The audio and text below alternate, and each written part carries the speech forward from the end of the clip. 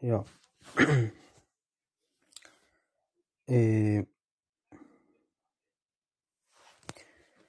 Och det här är ett amerikanskt true crime-fall. Och huvudpersonen i den här delen är Lauren Spiere. Och Lauren Spiere var den älskade dottern till Robert och Charlene Spiere och var ursprungligen född i Scarsdale,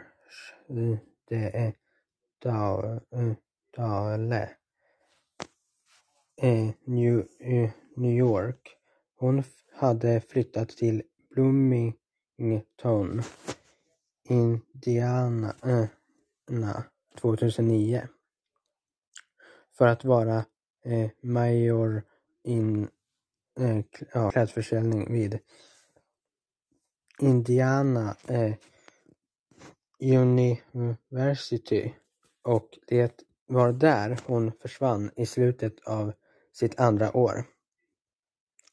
Lauren var en aktiv medlem av det lokala judiska samfundet och hade deltagit i en resa till Israel och planterat träd under spring break. Hon var alltid trevlig, väldigt trevlig, en härlig tjej. Redan innan hon började på EU hade Lauren utvecklat en del vänskap med andra studenter, nämligen hennes pojkvän Jesse Wolf och Jason Rosenbaum, båda som hon hade träffat på ett sommarläger, Camp Towanda i Pennsylvania. Tidigare hon hade träffat Corey Roseman mer nyligen under Memorial Day weekend på en speedway. Jason Rosenbaum, Corey Rosenman och Michelle Bethe var också elever i apparel merchandising programmet med Lauren. Nyckelpersoner: David Rohan, vän, följde med henne tidigt på kvällen. Jason Rosenbaum, gammal vän från Camp Towanda, en av de sista som såg Lauren, brukar kallas Jay. Corey Roseman, nyare vän. Han gick hem med Lauren från baren ibland. Stavas Corey. Michelle Bethe. Correys rumskamrat. Han tog hand om Corey och ringde Jason för att ta hand om Lauren. Jesse Wolf, Laurens pojkvän, var inte med dem natten hon försvann. Han anmälde henne försvunnen. Och ja, sen så står det Jason Rosenbaum bodde på 5 North Town Homes. Corey och Michael var rumskamrater. De bara bodde 2 dörrar från Jason och var hans grannar.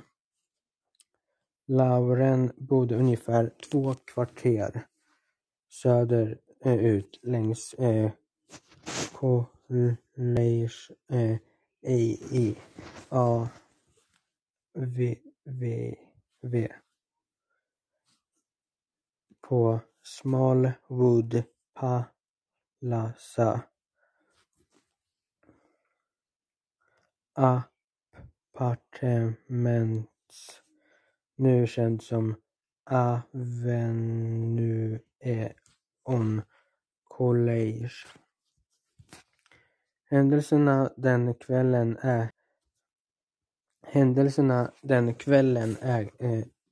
ägde rum inom ett mycket litet område längs en North College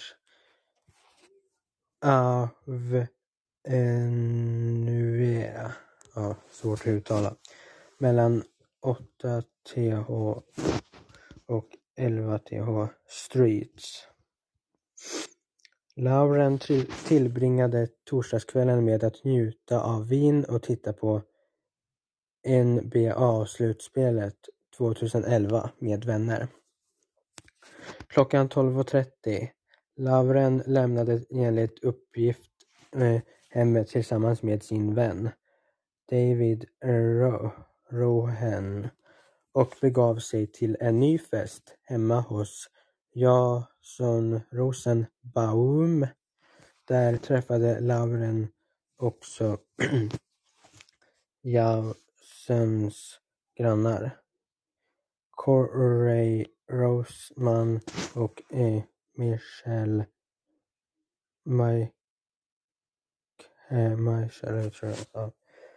Dessa 4 skulle visa sig vara nyckeln till händelserna som följde. Gruppen fortsatte att dricka på Jasons fest ett tag. Vid något tillfälle gick Lauren och Corey sen till Coreys lägenhet där de mötte upp Marshall Betha, hans rumskamrat, om igen.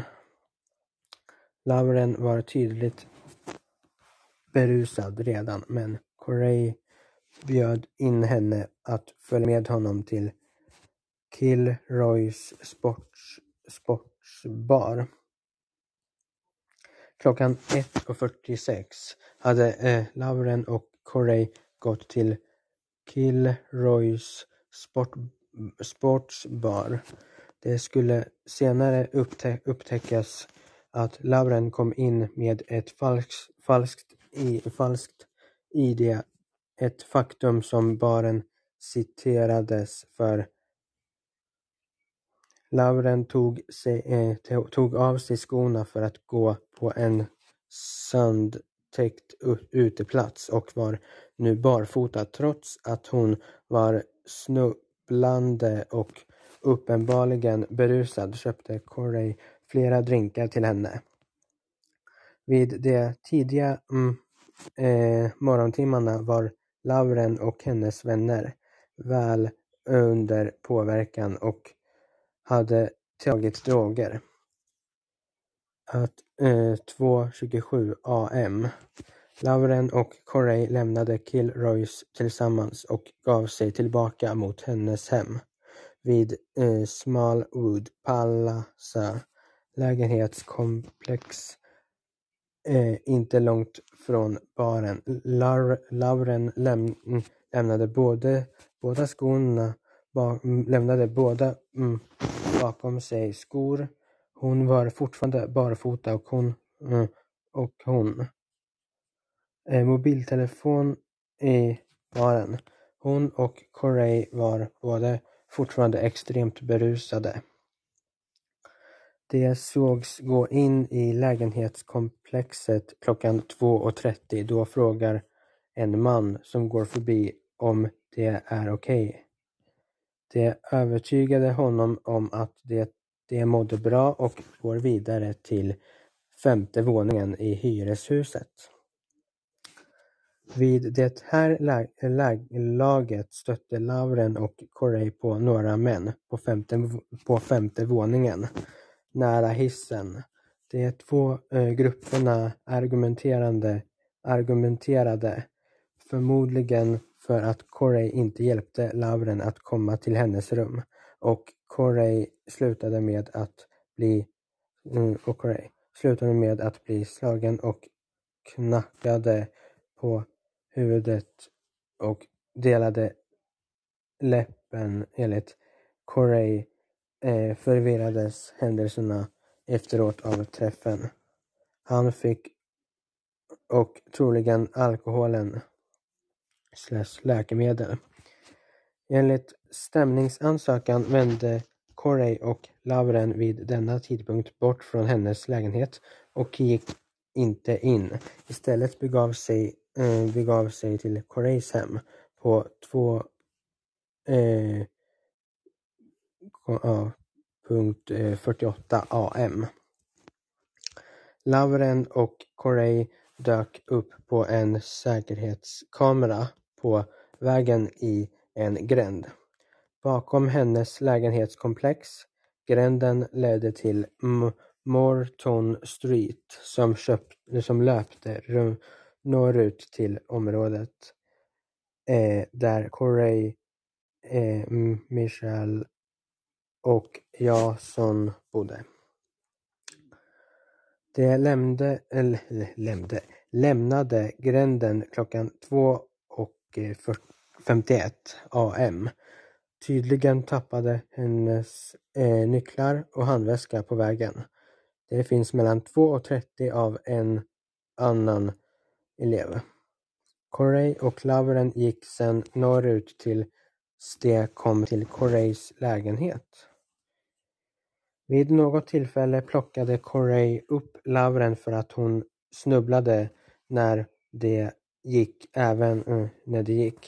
Även om Corey bar Lauren till sin lägenhet var han inte stabil på fötterna själv. Efter att de kommit in i hans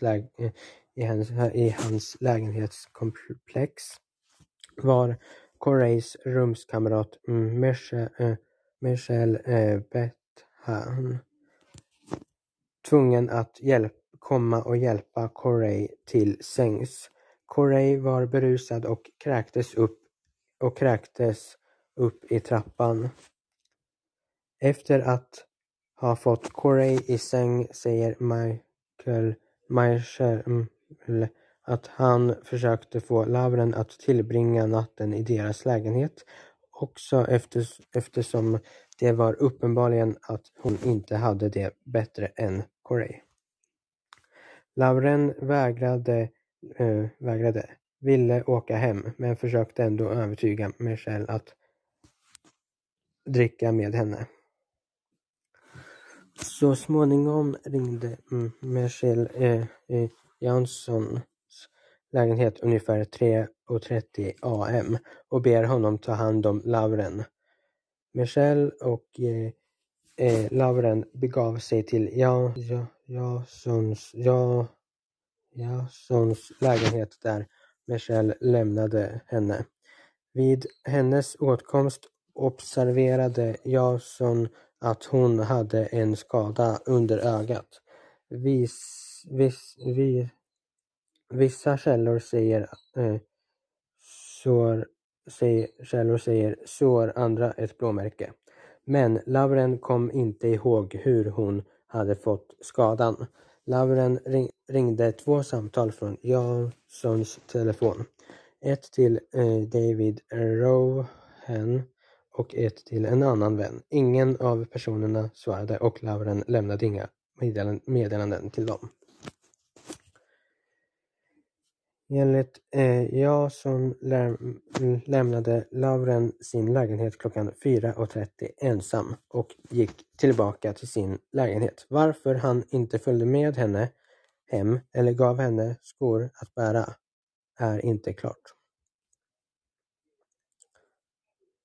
Lauren såg senast i korsningen av W11TH AVE och en College AVE när hon gick hem. Laurens försvinnande observerades när hon inte svarade på sin pojkväns meddelanden dagen efter.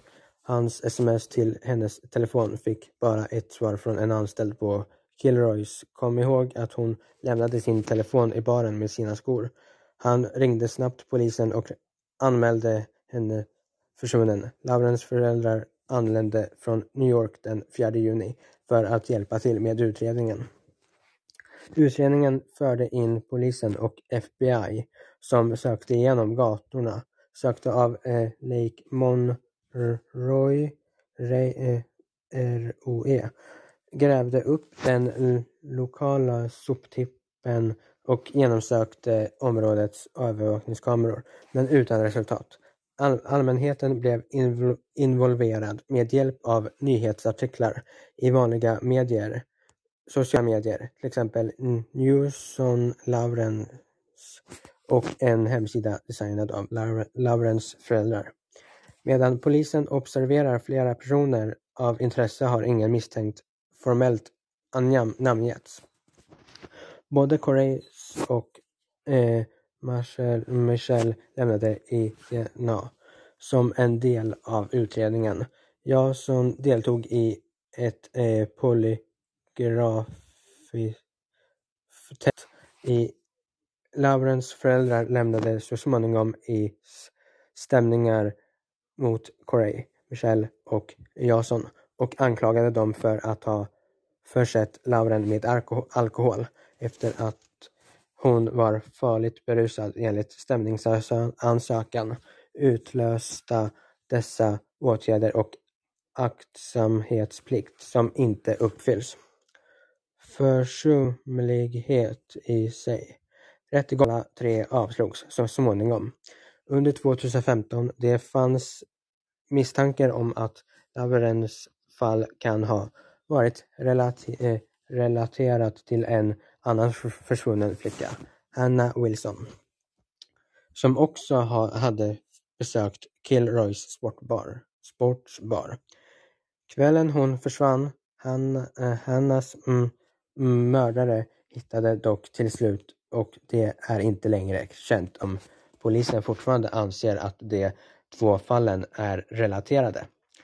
Av okänd anledning utökade polisen sin utredning januari 2016 att inkludera fastigheter i Martinsville som tillhör familjen Justin Wager.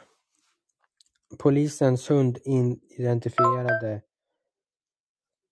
identifierade något, men en undersökning av området visade ingenting. Det meddelades senare att allt som hittats i den utredningen kommer att förbli privat om inte polisen lämnar in åtal, vilket det inte har. Wager hävdar att polisen skickades till hans hem på ett falskt tips och att hans familj inte är relaterad till Laurens försvinnande. Det är oklart varför polisen riktar sin uppmärksamhet på det sättet. Under 2016 intervjuades en man vid namn Corey Hammersley av en privatdetektiv angående Laurens försvinnande. Hammersley satt i fängelse vid den tiden på grund av orelaterade anklagelser, men förhördes som svar på att det hade kommit till dem. Enligt dessa tips ska Hammersley ha berättat för sin grannfånge att han visste att Lauren hade överdoserat ecstasy när han var i närvaro av 3 män. Männen blev rädda och dumpade hennes kropp under intervjun. Förnekade Hammersley att samtalet någonsin ägt rum och hävdade att han inte hade någon som helst inblandning i Laurens försvinnande. In 2021 en TikTok-video dök upp med påstådda konspirationer som involverade Lauren och ett online-spelsystem. Några dagar senare meddelade Laurens familj att de hade anmält en TikTok-video till polisen för vidare utredning, men inte vilken video det var.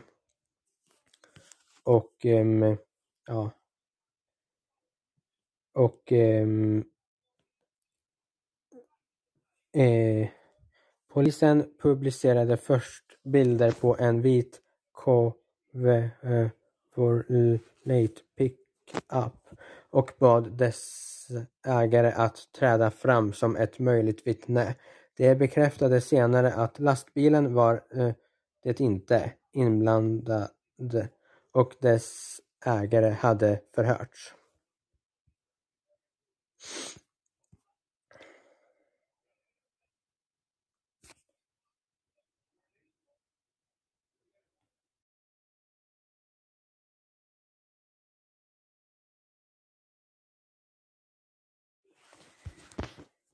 Ja, det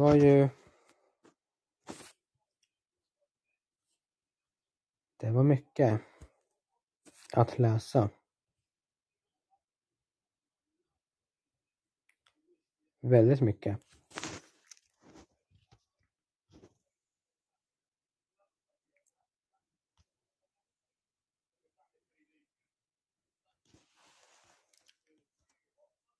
Väldigt mycket var det att läsa.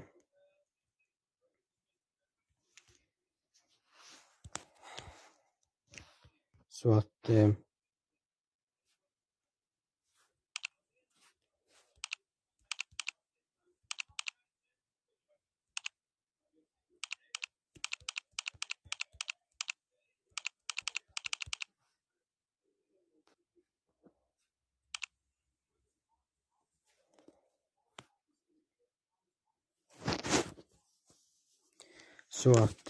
ja, det är mycket skit som händer runt om i världen.